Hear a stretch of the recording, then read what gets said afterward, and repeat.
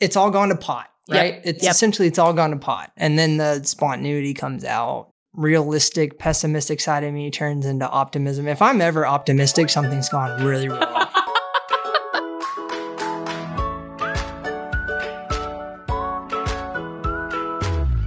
Welcome back to another episode of the Working Enneagram podcast, where we talk about the Enneagram in the context of work.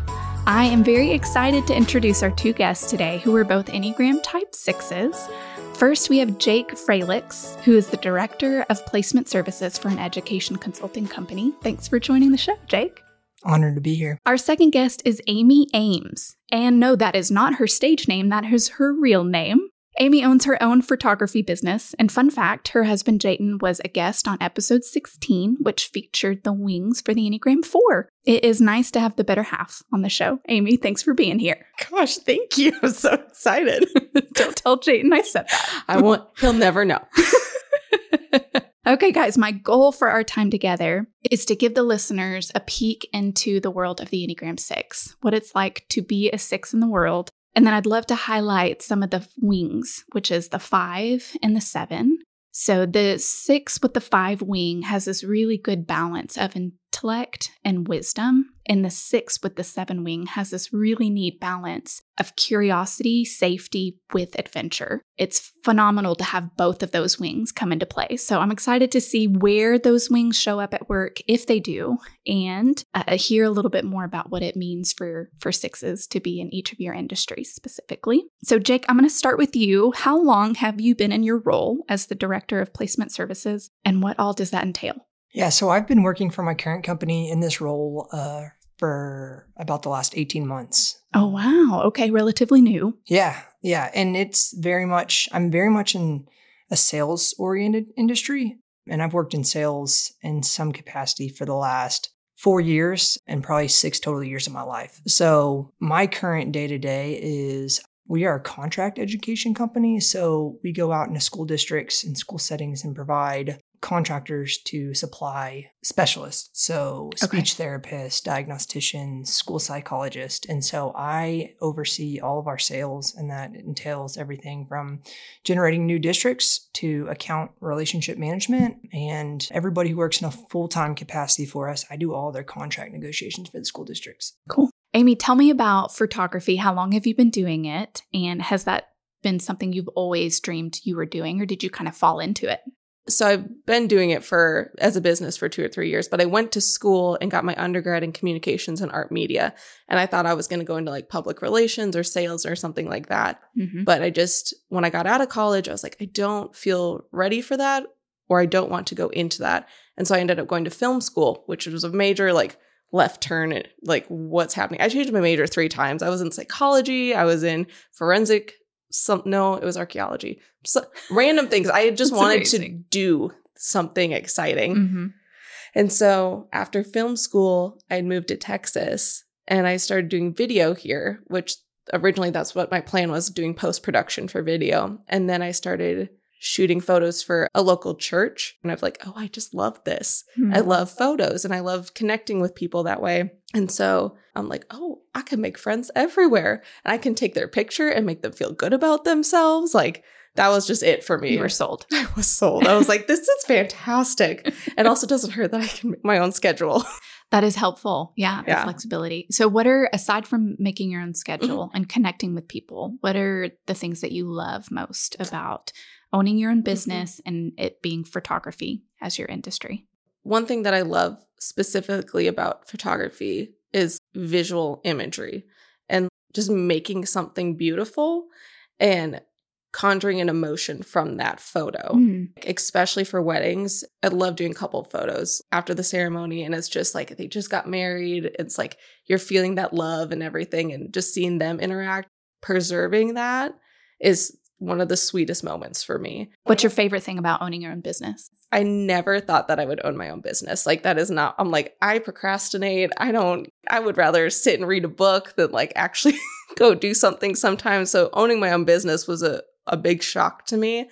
I like being able to make the decisions and knowing what's best for my clients and what's best for me emotionally to be like, okay, well, I'm not going to be overwhelmed or stressed. Like everything that I'm doing, I've okayed. Mm-hmm. So I don't feel overwhelmed in any situation that I'm like, okay, if I'm saying yes to something, I know that it's doable and that I can do this correctly and do it right. Mm-hmm. So I guess that's one of my favorite things about owning my own business. I love that. I think as a 6, there's anxiety that a lot of 6s can feel when their boss has expectations that the 6 feels like, I don't know if I can meet that. Maybe even sometimes some resentment of like, you're expecting me to do this, but you're planning for me to fail.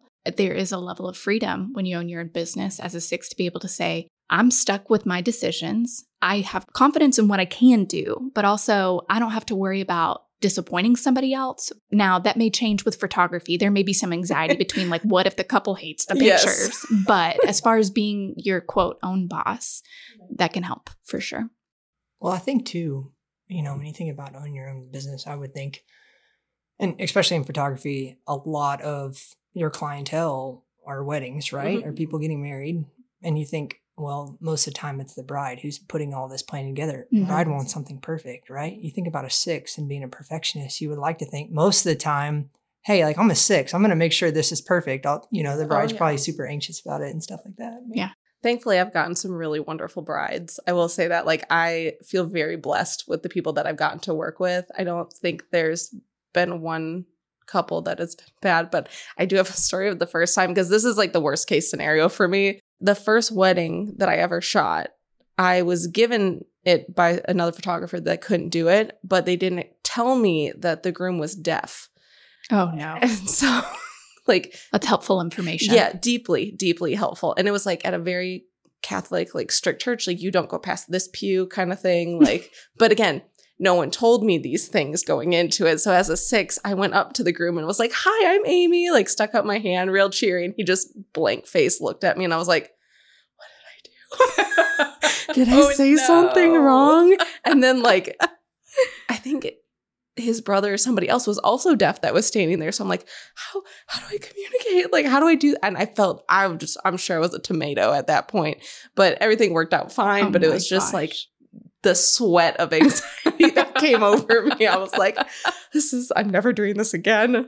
So what keeps you going amidst having that experience? Yeah, because there's a lot of things that can go wrong with like photography. It's like, again, having something glitch where you lose footage or corruption and all that kind of stuff. I have a lot of backup plans in order. So like I have a dual SD card slot. So like it records to 2. So in case one corrupts, the other one will have the footage. Or like I have multiple hard drives I'll back up to, because you can't recreate those days and you can't recreate those moments. You need to have backup plans and a backup system.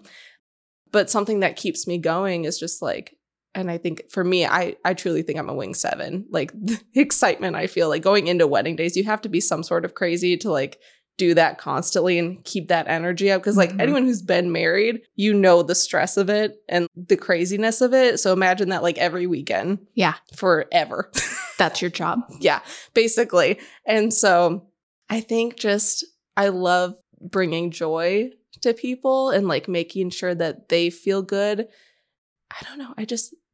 I love other people's happiness, and I love making sure other people feel comfortable and safe and seen. I think that's more than anything, that people feel seen. And that's funny as a photographer because, visuals, pun intended, but like I want people to know that they matter and that their love story or whatever event that they're going through like matters, and I will take great care of them.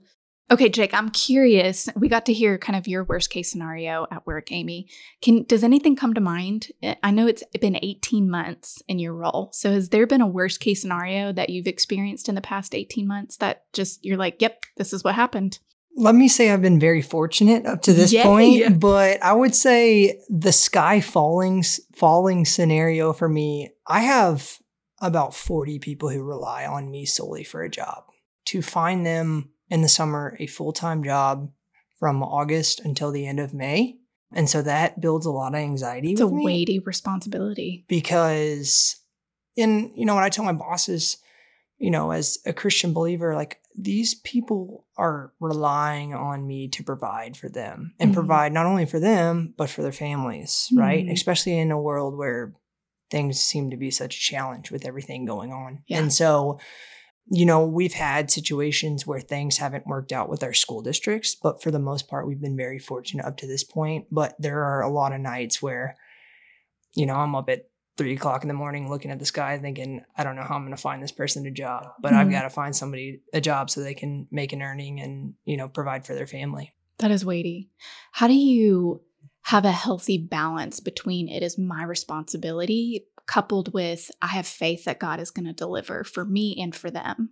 Yeah, absolutely. That was actually one of the points I brought up. Is, and I've got to tell myself this as a 6, that, although the sky might seem like it's going to start falling one day, putting my faith in him, knowing that he's going to provide for not only myself, but for the company and for the people who work for us it's a challenge at times. Yes. I've really tasked myself as a manager, as a leader for our company to have that balance and make sure that he's with me every day, that, when I'm making phone calls or talking to new people. So it's a challenge and can be very heavy on me, but we've been very fortunate up to this point that he seems to provide. That is awesome. I love that. Yeah. Thanks for sharing. Yeah. Okay. I'm curious to know how y'all came to the conclusion that you were an Enneagram 6. And for those of you who are listening, if you're not familiar, the Enneagram 6 is known as the loyalist. And I will say, if anybody I've had a conversation with doesn't know that they're a 6, and I ask them to describe themselves in one word, they almost always say loyal or steadfast. Without fail, 6s will describe themselves as loyal people or very steadfast, which I love. The core desire for 6s is to have safety, security, support, and connection. And the core fear is being abandoned, cut off from their support systems. And then the weakness of the 6 is fear, but it really manifests as anxiety. And so fear, the hard work for the 6 is to name the fear, because the anxiety keeps all the thoughts going up here. But when the 6 can spend time to really name that fear, then they can kind of tap into that courage, which is their virtue. I think 6s are the most courageous number on the Enneagram. They know all the things that could go wrong, and they still get out of bed. And I think there's something to be said for that. So, Amy, how do you know that you're a 6? So I think the first thing that clued me in was just like the core being fear in general. I think my brain went to the negatives at first of like fear of abandonment and like the sky is falling always in my brain. And I definitely thought about worst case scenarios a lot of the time. Of even in college, I was like the mom of the group. And I was like, are you okay? Do we have to get here? Are you drinking water? I didn't drink water, but I made sure everybody else was drinking water. Like, are you hydrated? I'm not, but I'm are still you? not hydrated. Still to this day. Jake, how about you? How do you know you're a 6? Jokingly, because my OCD and my anxiety medicine tells me so. But awesome. In all seriousness, I've struggled my entire life with anxiety, which obviously is the 6 in me. But I think, the characteristics that I possess is, the hardworking, the responsible for everything. My wife's a 9, and we're very much different. And she's probably going to roll her eyes when she hears me say this in this podcast. But like, I very much am making sure that day to day inside the house, in the office or whatever, that things are rolling, things are moving along. There's a mission ahead, and that everybody's kind of staying within the mission and making sure everything goes perfectly as possible. Amy, which wing are you more developed in, and why is it the 7? Because I used to think it was the 5, because I was like, oh, I love reading, I love my quiet time, or whatever that might be. But I think like once I sat with it, and especially with being a photographer, needing to go out and talk to people, needing to have that like social side with the wing 7, I feel like I have the ability to be like the life of the party, and that I have to pull on with weddings to being like, I'm making sure to keep things moving and like bring the energy, bring the excitement. Like even the bride last night, she's like, I love your energy. Like, I love that we can bond like this. And I feel like I can chameleon well to what my brides need. Yeah. To be like, do you need energy? Do you need peace? What can we do with that? Whereas I think when I'm tired and like, I think when I try and like close into my shell, it's like I will use escapism. And I will read a 500-page book in a day. I'll just be like, nobody look at me. Don't blink at me. Don't breathe near me. I need peace. Yes. Like, so when I was in a very depressed, anxious state, I think I've read like 60 books in a year. That's impressive. Which sounds impressive, but for me, I was escaping my reality because my anxiety was taking over. And like, I'm also on anxiety medication. And like, what y'all can't see is both of us are fidgeting during this whole thing. I like, love it my so toes, much. I'm like flexing my toes and like playing with I pick at my skin by my thumbs. My friend's like, what is wrong with you? It's like, what is that? I'm like, I have a nervous habit. Hi, I'm a 6. I'm a 6. I have anxiety. So I just think it's funny. I was like, oh, it's not just me. I feel seen. So anyways, circling back around, I think my wing 7 because of my social skills. And when I'm in a healthy 6 place, I tend to lean into that wing 7. But when I'm unhealthy, I lean into my wing 5 and just like in my little dark bubble and no one look at me. Kind of withdraw. Yes. Into I your have my mind fuzzy blanket burrito and my books. Yes. Don't come near me. That's awesome. Jake, how about you? What wing are you more developed in? So I'm more of a 5. And in my unhealthy capacity, I turn to a 7. That's awesome. I love to know that. Yeah. And I think too, especially in my professional capacity, I'm more of a leadership role at my company. And so within generating new business, like I'm challenged to look at different aspects to make more revenue and do other things. And it really takes on that 5. I'm a realist by far. I tell everybody I'm like the realism in me is I'm not optimistic. A contrarian. I go against the flow most of the time. Like if when we're in a work meeting, I'm the one to say, I hear what y'all are saying, but y'all got to understand, like these are things that we could face as well. And so, go ahead. Do people experience that as not realistic, but as pessimistic? Yeah, absolutely. Especially my friends. They call me the pessimist of the group. I call it realism, let's be honest, because that's what it is. And then I think when I'm in an unhealthy place, everything I know seems to lose itself. And I'm like, all right, that's it. Like it's all gone to pot, right? Essentially it's all gone to pot. And then the spontaneity comes out. Realistic, pessimistic side of me turns into optimism. If I'm ever optimistic, something's gone really wrong. Oh no. That's good to know. That's the rule, right? If I'm optimistic about something, it's underneath the still face is sheer panic. Yes. And so I think there's value to that, right? There's value to everything. And understanding that, you know, there's people like me out there that understand for every action, there's a reaction, right? Absolutely. Something that's going to happen. And looking down, you know, I feel like sometimes it's being possibly 2 or 3 steps ahead of everybody else just to prepare, right? So.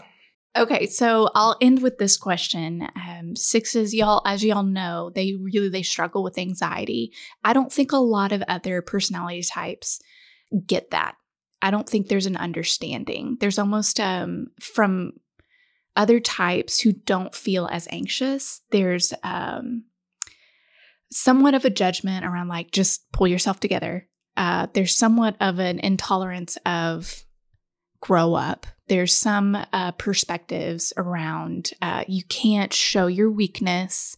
You can't show your anxiety. So what advice would you give to other Enneagram 6s who kind of feel stuck in being what the world expects them to be? It's okay to fail.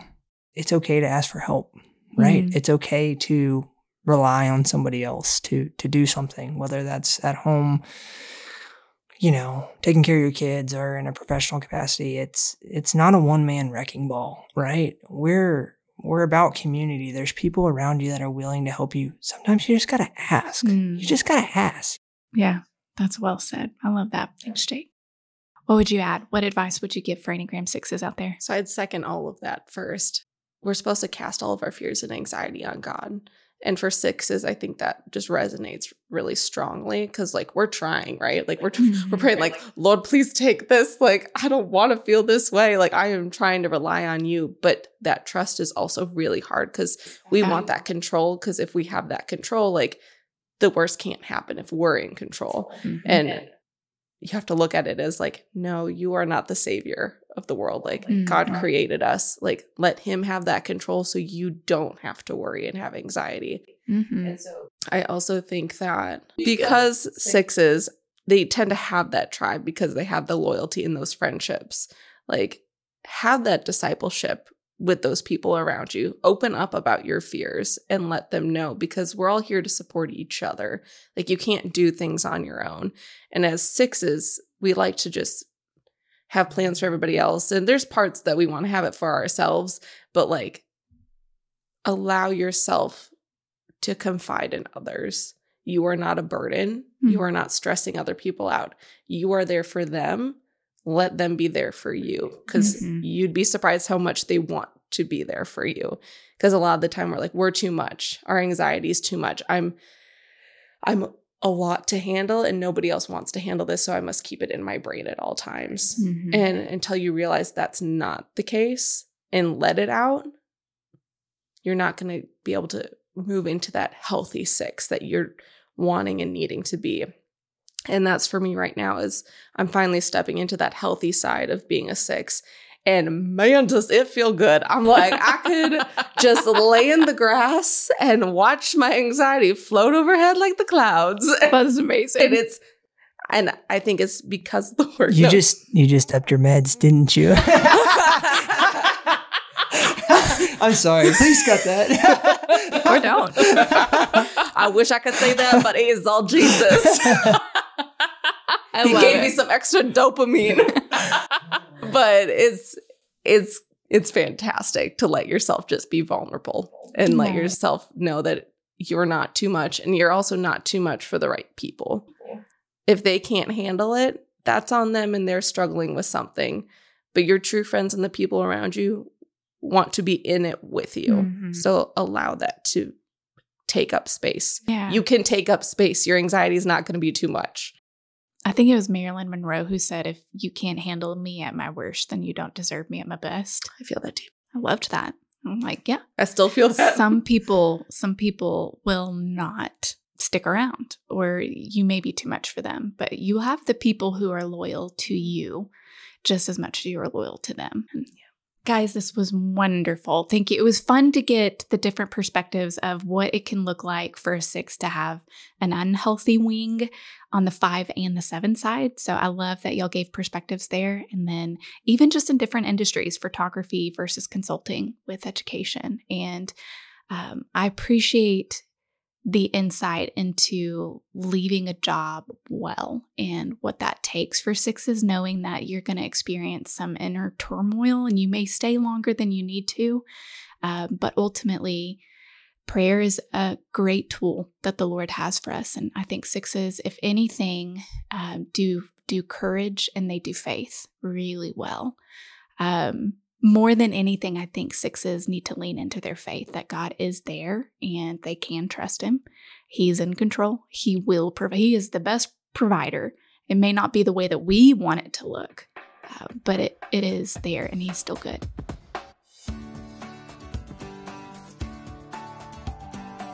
Hey, thanks so much for listening to this conversation with Enneagram Sixes, Jake and Amy.